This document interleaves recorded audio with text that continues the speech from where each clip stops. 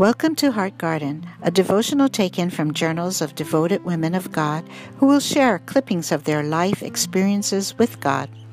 We pray that you will laugh, smile, and take to heart what they have learned from the Word of God.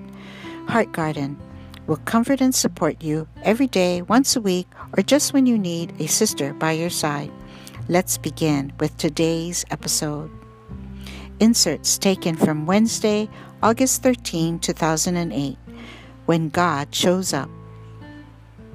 It may seem quite simple to some what I have to say, but I love when I wake up in the morning and my first thoughts are of the Lord. My thoughts of Him grow a smile across my face. A cool, gentle breeze blew through the window that morning onto my head, and I just couldn't stop smiling.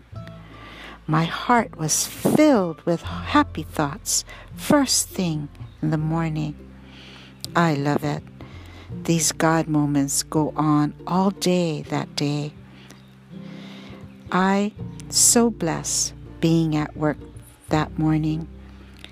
I'm even beginning to love my little job. Thank you, Lord, for loving me today, for a morning visit of your presence.